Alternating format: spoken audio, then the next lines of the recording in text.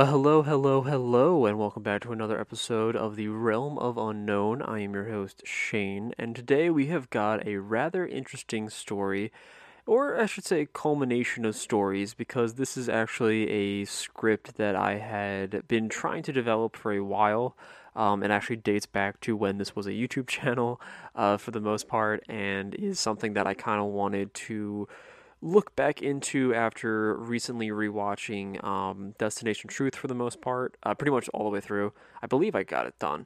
And we will be discussing some of the stuff that pops up on that end when it comes to certain stories. But as I'm sure you've noticed from the title, this is going to be an episode pretty much completely dedicated to ghost stories of Antarctica. Because when you think of ghost stories, you probably think of, haunted roads, weird, creepy mansions, desolate, rundown ghost towns in middle America or whatever country you're in. You probably don't think of Antarctica.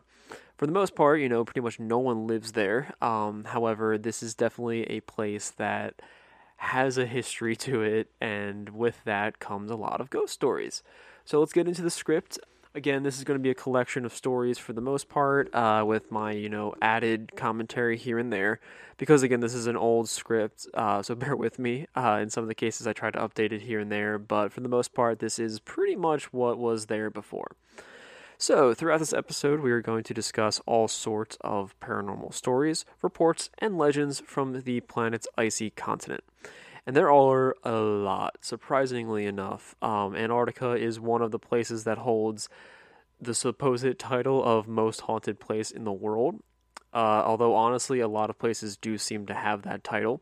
But the frozen continent does have some good reasons for this title, for the most part. Primarily due to the number of ghosts per capita. The population of Antarctica fluctuates throughout the year between roughly 100, or I should say 1,100 people during the winter months and 4,400 people during the summer months. So, with that, there is said to roughly be one spirit per every 9 people that inhabit the continent. So, this gives us the number between either 122 or 488 potential spirits. However, at best estimates, it is believed to be anywhere around 300. And these spirits include those of explorers, scientists, and tourists, and are mainly believed to kind of wander the wastelands and abandoned buildings that sort of speckle the area of islands and the mainland of Antarctica. But I'm sure you're aware that there are, or I should say, throughout this episode, that you be aware that Antarctica is a rather unforgiving location. I don't really need to go into detail for that, and there are lots of different ways for people to meet their end, as you'll soon learn. So, for the first story that we're going to be talking about, we're going to start off with a strange sort of seafaring legend, being that of the English skipper or schooner named the Jenny. As the story goes, the Jenny had left port from the Isle of Wight in England in 1822 and was never seen from again. Apparently, the Jenny had become trapped in the ice barrier between Drake Passage during 1823. And for those who are not aware, this passage, I should say, is actually the body of water between the southern tip of South America, being the Cape Horn of Chile, and the South Shallot Islands of Antarctica. Pretty much the body of water that connects the Pacific and the Atlantic in that area. So, apparently, the Jenny got stuck somewhere in this passage and was frozen solid. The ship was then discovered pretty much frozen in ice within the Drake Passage by Captain Brighton on a whaler ship known as the Hope on September in 1840.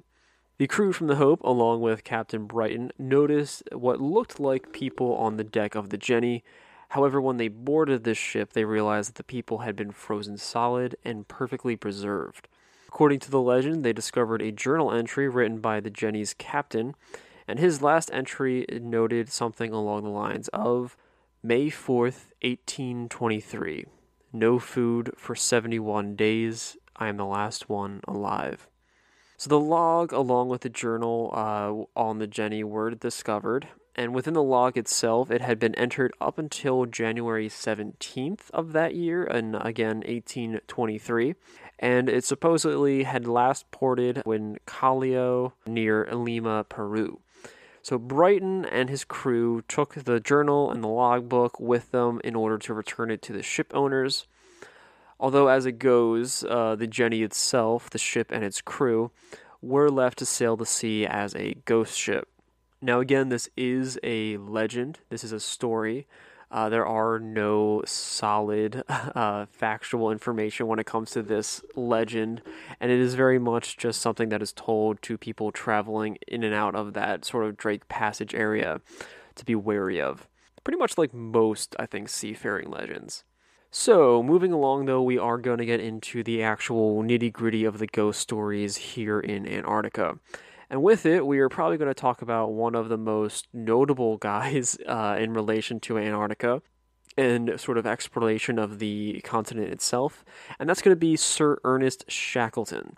So the actual first story, though, is not going to talk about him specifically.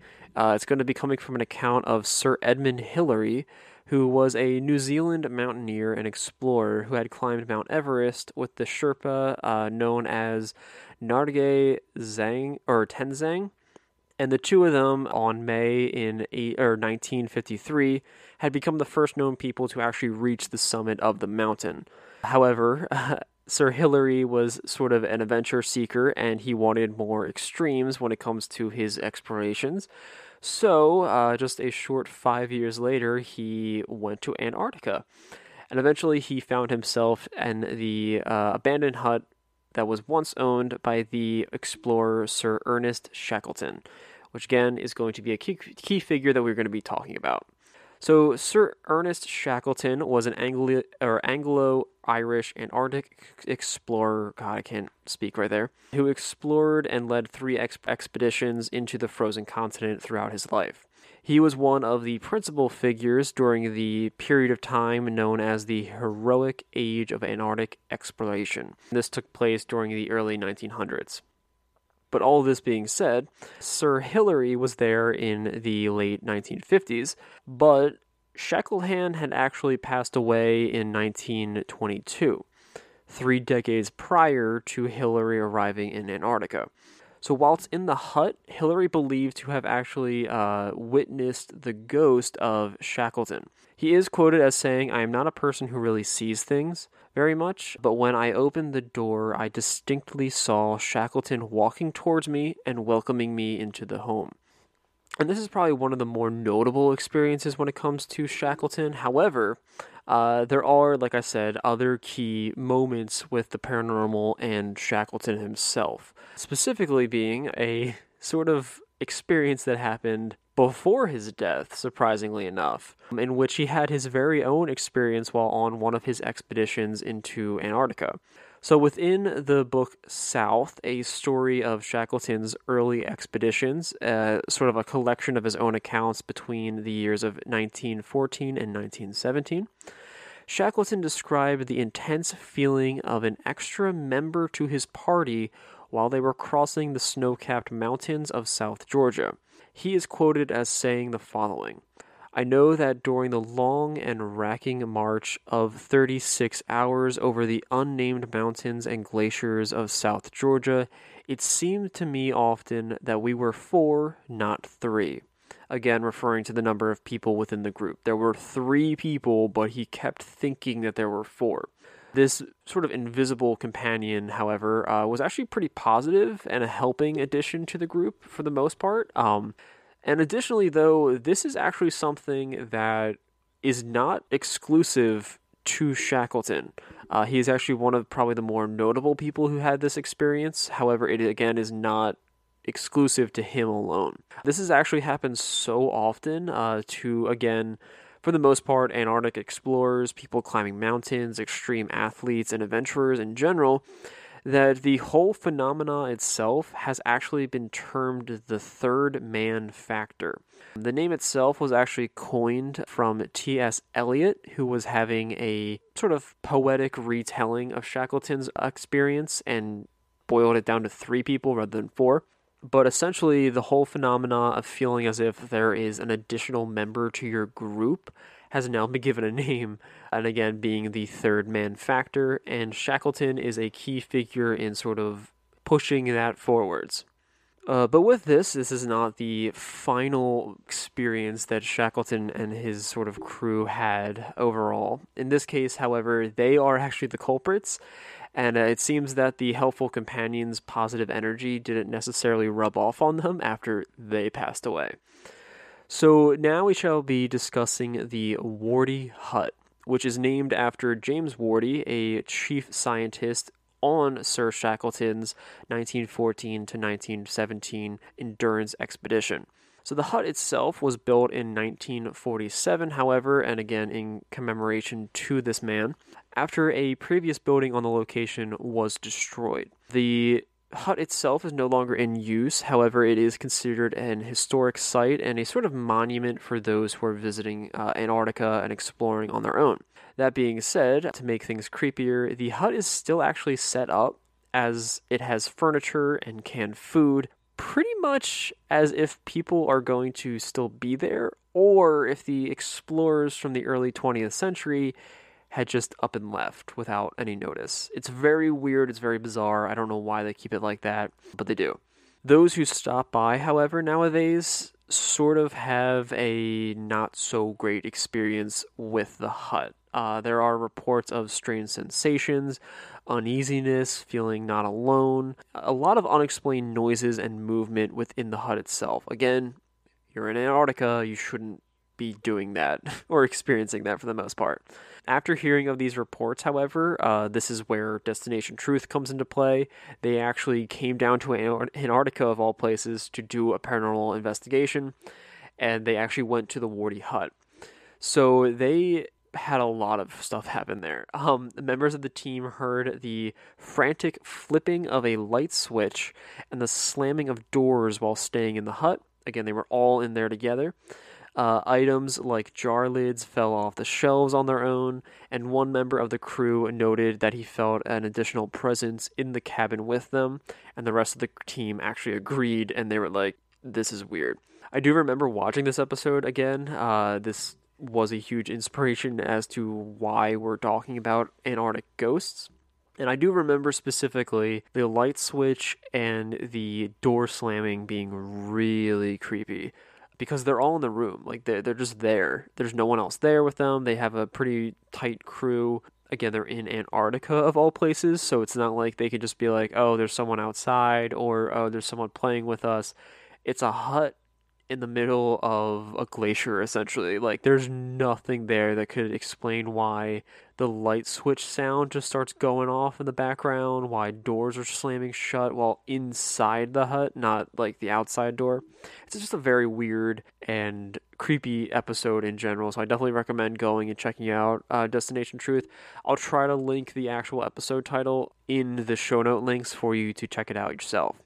So, probably moving on, I should say, probably the largest culprit to Antarctica's spirit population would be one individual incident involving a New Zealand sightseeing flight. So, Antarctica during the 1970s had become a frequent tourist destination for the most part. It's not necessarily a place where tourists would, book a day trip and go and explore the island. However, they would book sort of day flights from New Zealand and enjoy, an aerial view of the harsh landscape from a safe distance. However, in this case, one trip turned fatal. And this was primarily due to low visibility during the flight in addition to pilot error. The plane crashed into the side of the Mount Euroda, or the Mount Erebus, I should say. Can't see my notes properly. At the speed of 300 miles per hour, and the impact pretty much killed every single person instantly, this being 257 individual passengers and crew members. So, again, hence why the number of potential ghosts are closer to 300 to 400. Additionally, the corpses that were recovered from the plane crash were stored on Macarbrook Station. This is an American base situated on Antarctica's Rose Island, and many visitors to the island now, at least, or nowadays I should say, believe that the ghosts of the plane crash victims are still there because their bodies were brought there, so their spirits are lingering. Visitors claim to hear voices and see short trails of unexplained footsteps being made in the snow, as well as feeling strange sensations as if they were not alone. One Necorbic station worker is quoted as remembering the following experience. As soon as I entered, something was weird. I took a couple steps in and the hair on the top of my head stood up. I heard footsteps upstairs. Undeniably footsteps, a slow cadence of footsteps. I froze. The footsteps themselves moved from the back of the building up to the front. Now, when it comes to this account, however, please take it with a grain of salt because I wasn't able to really determine a proper source for the quote. And McCormick Station is not, something to scoff at. It's actually rather large, and it has an average population of around 1,200 people during the summertime and about 250 people during the winter. So it's not like you're there by yourself in an abandoned shack. They have a lot of structures. They have clubs and a shop, like they have a bar there.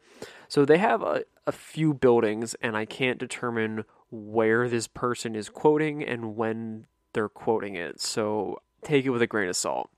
So next up, however, we are moving back into another haunted hut because it's Antarctica and there are a lot of them. In the early 1900s, the race to the South Pole was pretty much in top gear. And in 1911, British explorer Robert Falcon Scott and his team set out on the Terra Nova expedition and set up camp on the edge of a great ice barrier. While some men stayed behind with supplies and shelter, the rest of them actually decided to venture onwards. The expedition did not go as planned, so to speak. A rival reached the pole about a month before the team had actually got there, so someone else trying to reach the destination. And in 1912, Scott and 4 of his men had been selected, or I should say men who decided to join him on the expedition, perished on their way back to the hut. These, again, were the people that decided to venture onwards from the ship. So frostbite, gangrene, starvation, pretty much all sorts of reasons for death decided to pick them off one by one. And in March 29th of 1912, Scott recorded his final journal entry reading the following. Every day we have been ready to start our 11-mile trip back to the ship, but outside the door of the tent it remains a scene of whirling drift. I do not think we can hope for any better thing now. We shall stick it out to the end, but we were getting weaker, of course, and the end cannot be far. It seems a pity that I do not think I can write more. R. Scott. Last entry, for God's sakes, look after our people. So the thing is, Scott's hut actually still stands, and many people who visit the location do believe that Scott, as well as the crew members who perished with him, still haunt the location. They believe this due to the fact that they have many reports of feeling uneasy and uncomfortable while in the hut. The voices of disembodied individuals as well as footsteps can be heard moving about. And some people feel like they're being watched. Again, a lot of the times you're either alone or in a small group, so this is not a sensation you should be having in Antarctica. There is also a cross that's placed close to the hut in memory of the members of the Scott expedition who have passed away. There are no weird experiences near the cross itself, but it is something to note. And so for the last mention for this sort of episodic collection of ghost stories in Antarctica, we're going to be discussing a island, pretty much, or whaling station island overall. So this is going to be the island known as Deception Island, which once housed an old whaling station and has now the bones of the sort of slaughtered whales littering the beach. It's really a creepy sight, but it's also kind of interesting. But the station itself was abandoned during the Great Depression when oil prices fell and it was not able to sustain itself much longer. It was, however, repurposed as a British base during World War II, and the station still stands along with several containers of, whale fat and other, materials that have been sort of rusting in the Antarctic weather. So, why is this of interest? Some visitors to the island have claimed to see apparitions and strange lights and orbs moving about the island as well as the whaling station. They have also heard disembodied voices moving about, again, the entirety of the island as well as within the old station itself. Again, this place is abandoned, no one works there, no one lives there, there should be no reason as to why someone's making noise. Once more, Destination Truth did visit this location during their Antarctic paranormal investigation trip, and once more, they had some weird experiences. They themselves had heard a lot of disembodied voices, or I should say noises, not voices, and a lot of them involved very loud, unusual banging sounds that were echoing throughout the location, and they even saw a shadowy figure moving about within the building. They also caught a thermal signature in one of the windows, and they heard what sounded like an SOS code being tapped into the shack that they were in. So pretty much someone tapping on the outside of the building while they were in it, and they were tapping SOS. So it's really creepy. It's definitely one of the highlights of the episode, and again, I'm going to link that down below for you to check out. It's such a weird episode, and such a weird location to think about. Like, it's Antarctica. Why would there be ghosts? Like, you would never think about that as a place for paranormal experiences to take place, but they do, because I think it's a very unforgiving location, and a lot of people, unfortunately, met very gruesome deaths there. But for the most part, that is a lot of the major stories relating to creepy ghosts and paranormal events in the continent of Antarctica. And that's where we're going to be wrapping up for today's episode. I do hope you guys did enjoy it. If there's any additional stories you want me to dive into a bit more further, or thoroughly, I should say, or if there are additional locations in Antarctica or different, remote locations that you would like me to look into, please feel free to let me know. You can reach me on Twitter, Instagram. We also have a Patreon for you to check out. You're able to reach me there as well. Pretty much, if you have any suggestions, feel free to let me know. I would love to look into them, and I, for the most part, will try to cover as many as I can, because there are a lot of weird stories and weird locations out there. I do hope you guys enjoyed this episode, and until next week, I hope you guys remember to stay spooky. When you need mealtime inspiration, it's worth shopping Kroger, where you'll find over 30,000 mouth-watering choices that excite your inner foodie. And no matter what tasty choice you make, you'll enjoy our everyday low prices, plus extra ways to save, like digital coupons worth over $600 each week. You can also save up to $1 off per gallon at the pump with fuel points. More savings and more inspiring flavors make shopping Kroger worth it every time. Kroger, fresh for everyone. Fuel restrictions apply.